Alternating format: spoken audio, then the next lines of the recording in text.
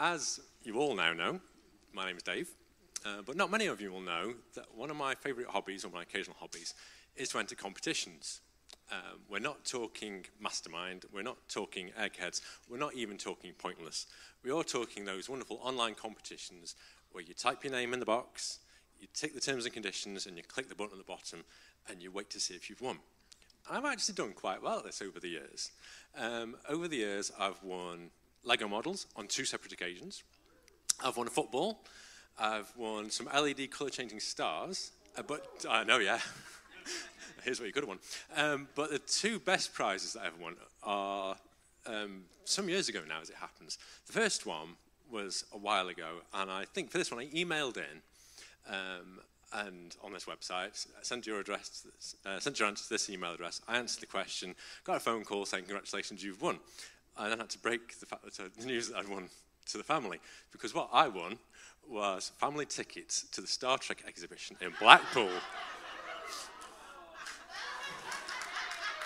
And there we are, on the bridge of the Enterprise, September 2017. It was awesome. It was really, really good. It wasn't the best prize we ever won, but as you can see, I took the family along, and I had a great time. The best prize we ever won was a competition that Ben and I had to enter together. This was during lockdown, and this was on Facebook, and it was the 40th anniversary of The Empire Strikes Back. What you had to do, the qualification for this one was a little hard. It wasn't just name, address, click the button. It was you had to send in a photograph of you enjoying watching The Empire Strikes Back. And it was quite a tight timeline, and it was quite strict that this is what you had to do. Not many people entered. I can't think why. But we did, and here's our entrance photo that Ben and I had watching The Empire Strikes Back. That's Darth Vader delivering the line, "I am your father," and there's me and Ben doing our thing with our lockdown haircuts. We won, and the prize was immense.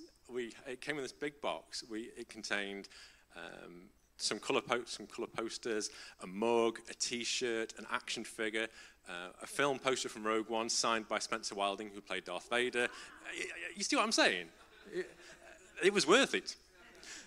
Having said all that, I'm now going to take a very sharp 90-degree turn and talk about Psalm 91. And I'm going to frame it as if it were a little bit like a competition entry where you have to qualify in order to gain the prize.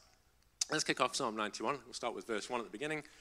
He who dwells in the secret place of the Most High shall abide in the shadow of the Almighty. If this was a competition, that would be the headline. If you can dwell in the secret place of the Most High, you will abide in the shadow of the Almighty, and that smashes any Star Trek or Star Wars prize out of the water. Because if you're abiding in the shadow of the Almighty, you're in a very, very, very safe place. My shadow, there it is today, extends about 3, 4, 5 foot away from where I'm standing, and each of my children at various times has gone and found Daddy's shadow. Right there, whether it's to protect them from the rain, or the wind, or the hot sun, or the local playground hooligan, whatever it might be, they know if they are standing here, they are very, very safe. No one can come within my arm's length. If you're standing in the shadow of the Almighty, and you know about his arm's length, you are so safe. So the question is, how do you qualify? How do you take your photo? How do you submit your name? I'm so glad you asked. Let's have a look at verse 2, because I think, the way I read this, verse 2 is the clicking of the terms and conditions on the competition. I will say of the Lord, he is my refuge and my fortress, my God, in him will I trust. This is not the part where you put your name in the box.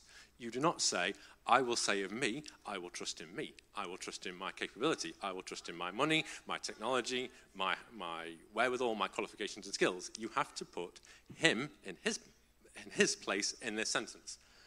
And you go at the start. I, David Leese, will say of the Lord, and so on. And you have to say it. I know it says there, I will say of the Lord, but the words have got to come out of your mouth. You have got to tick the box. You have got to say, I accept the terms and conditions.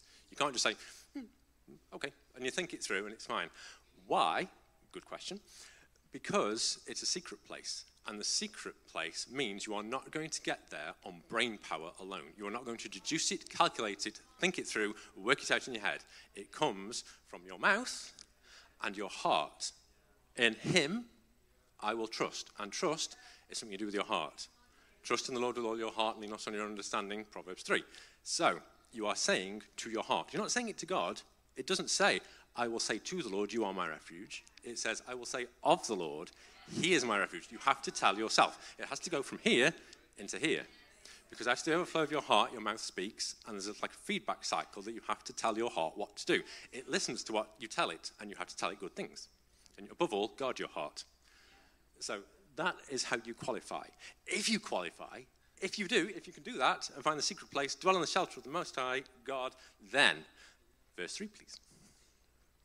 Surely, that's a good word, he will save you from the foulest snare and from the deadly pestilence. He will cover you with his feathers, and under his wings you will find refuge. His faithfulness will be your shield and rampart. That's the, just to be clear, that's the original version, the original meaning of the word surely, meaning definitely, absolutely, completely, totally, utterly, and entirely. It's not the 21st century version of the word surely, as in, well, if you switch it off and on again, then surely it'll work, where surely means the exact opposite. That's surely. Surely, surely, surely, absolutely, totally, definitely, completely.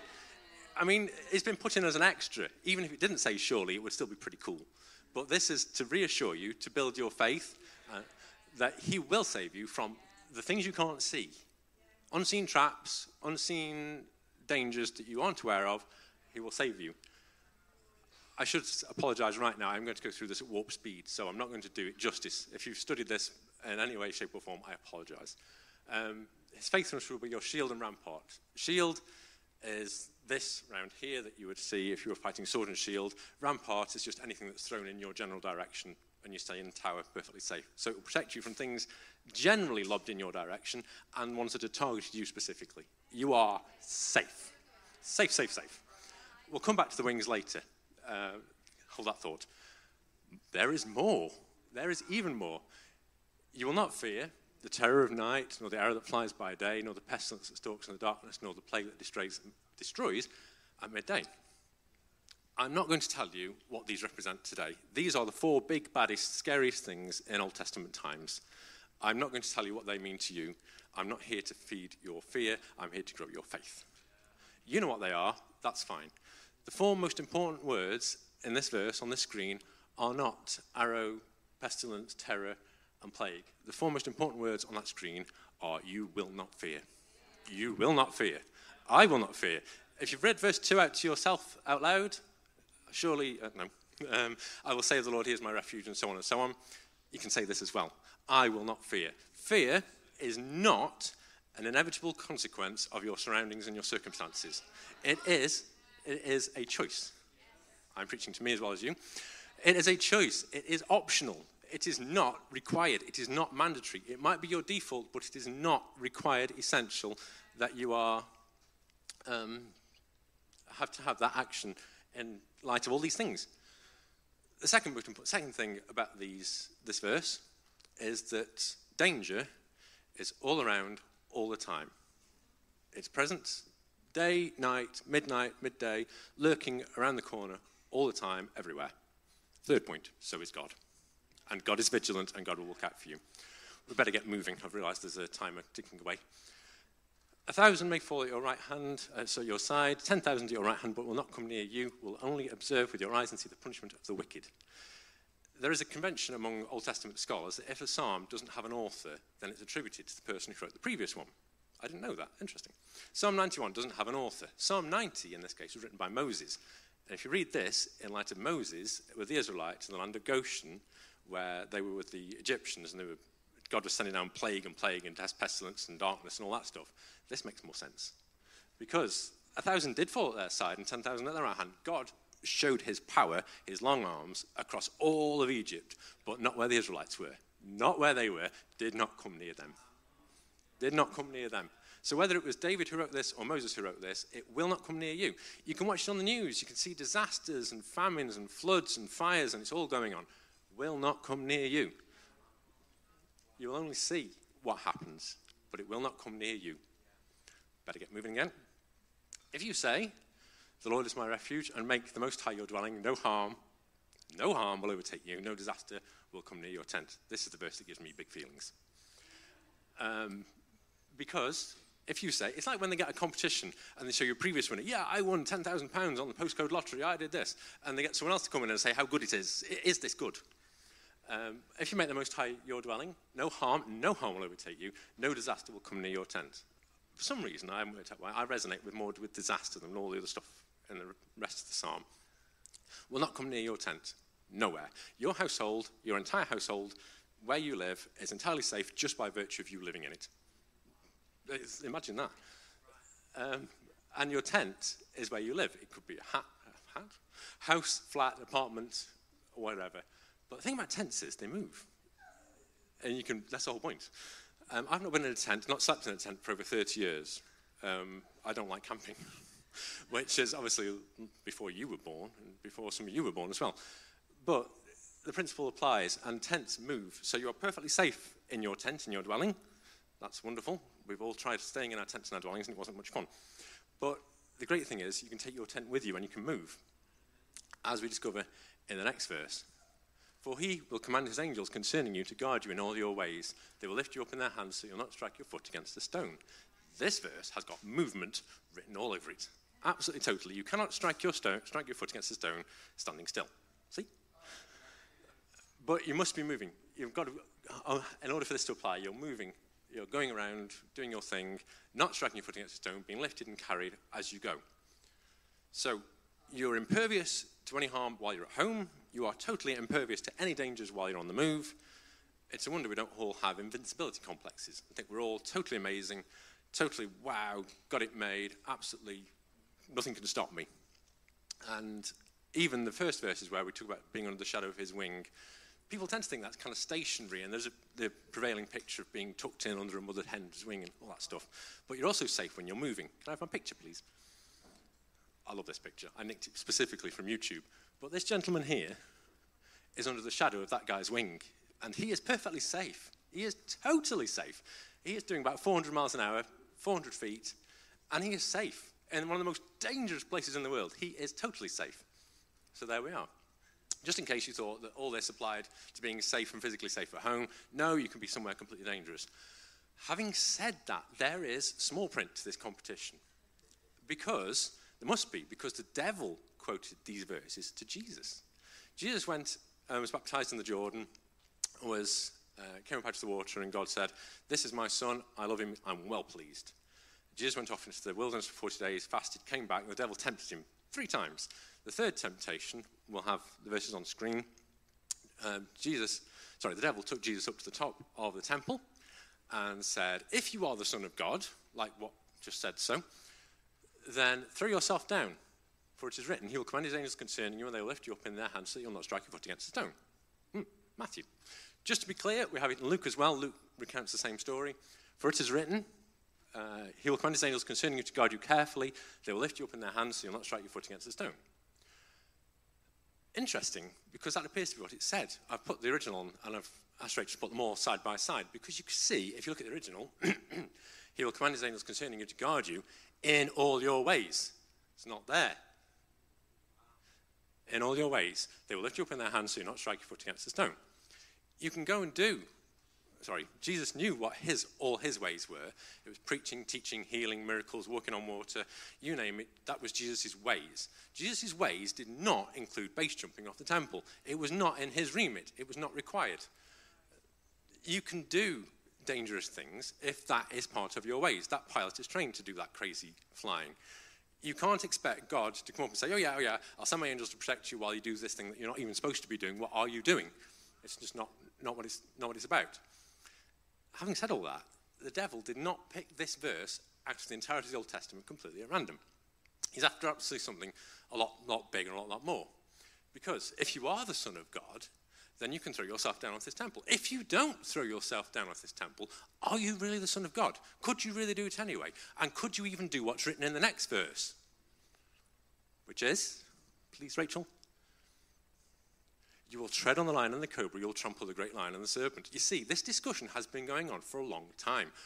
Way back in Genesis, Adam and Eve get evicted from the Garden of Eden for sinning, and God says to the devil, and Jesus is there too, I will put enmity between their offspring and you, serpent.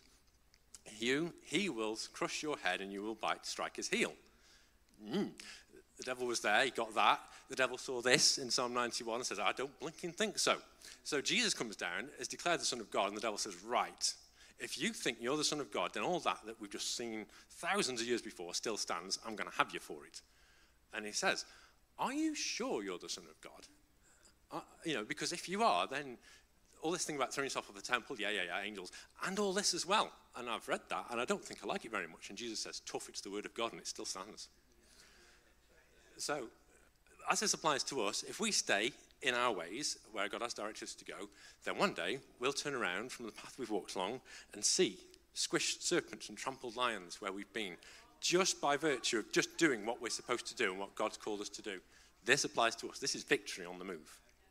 I better get flying. I am so far over, it's ridiculous. So that's what's there. And that's why the devil didn't pick that out at random and say, oh, yeah, we'll have you for that. We'll finish up very quickly. When I won my prize, especially the Star Wars track one in the exhibition, the guy rang up and said, congratulations, you were the winner. Is that David Leese? Yes, that's me. Yeah. You've won. And this is what you've won. You get a family ticket, blah, blah, blah. This is the competition organizer contacting you and saying, you've won. Because he loves me, says the Lord, I will rescue him. I will protect him, for he acknowledges my name. He will call on me, and I will answer him. I will be with him in trouble. I will deliver him and honor him. With long life, I will satisfy him and show him my salvation. This is the bit where you can put your name in the box. And I encourage you to do this. I am so far over time, it's not funny. But I'll do it once, and you'll see how it works, because this will put Miracle Grow on your faith and Weed Killer on your fears. Because Dave loves me, says the Lord, I will rescue Dave. I will protect Dave, for he acknowledges my name. Dave will call on me, and I will answer Dave. I will be with Dave in trouble. I will deliver Dave and honor Dave. With long life, I will satisfy Dave and show him my salvation. Oh, I recommend you try that. It's good for you. So, I really need to wrap up. What that verse shows is that if you, and that verse and the Psalm and verse 2, if you put and keep God in his rightful place, he will keep you in yours. And that's a deal worth having. Thank you very much.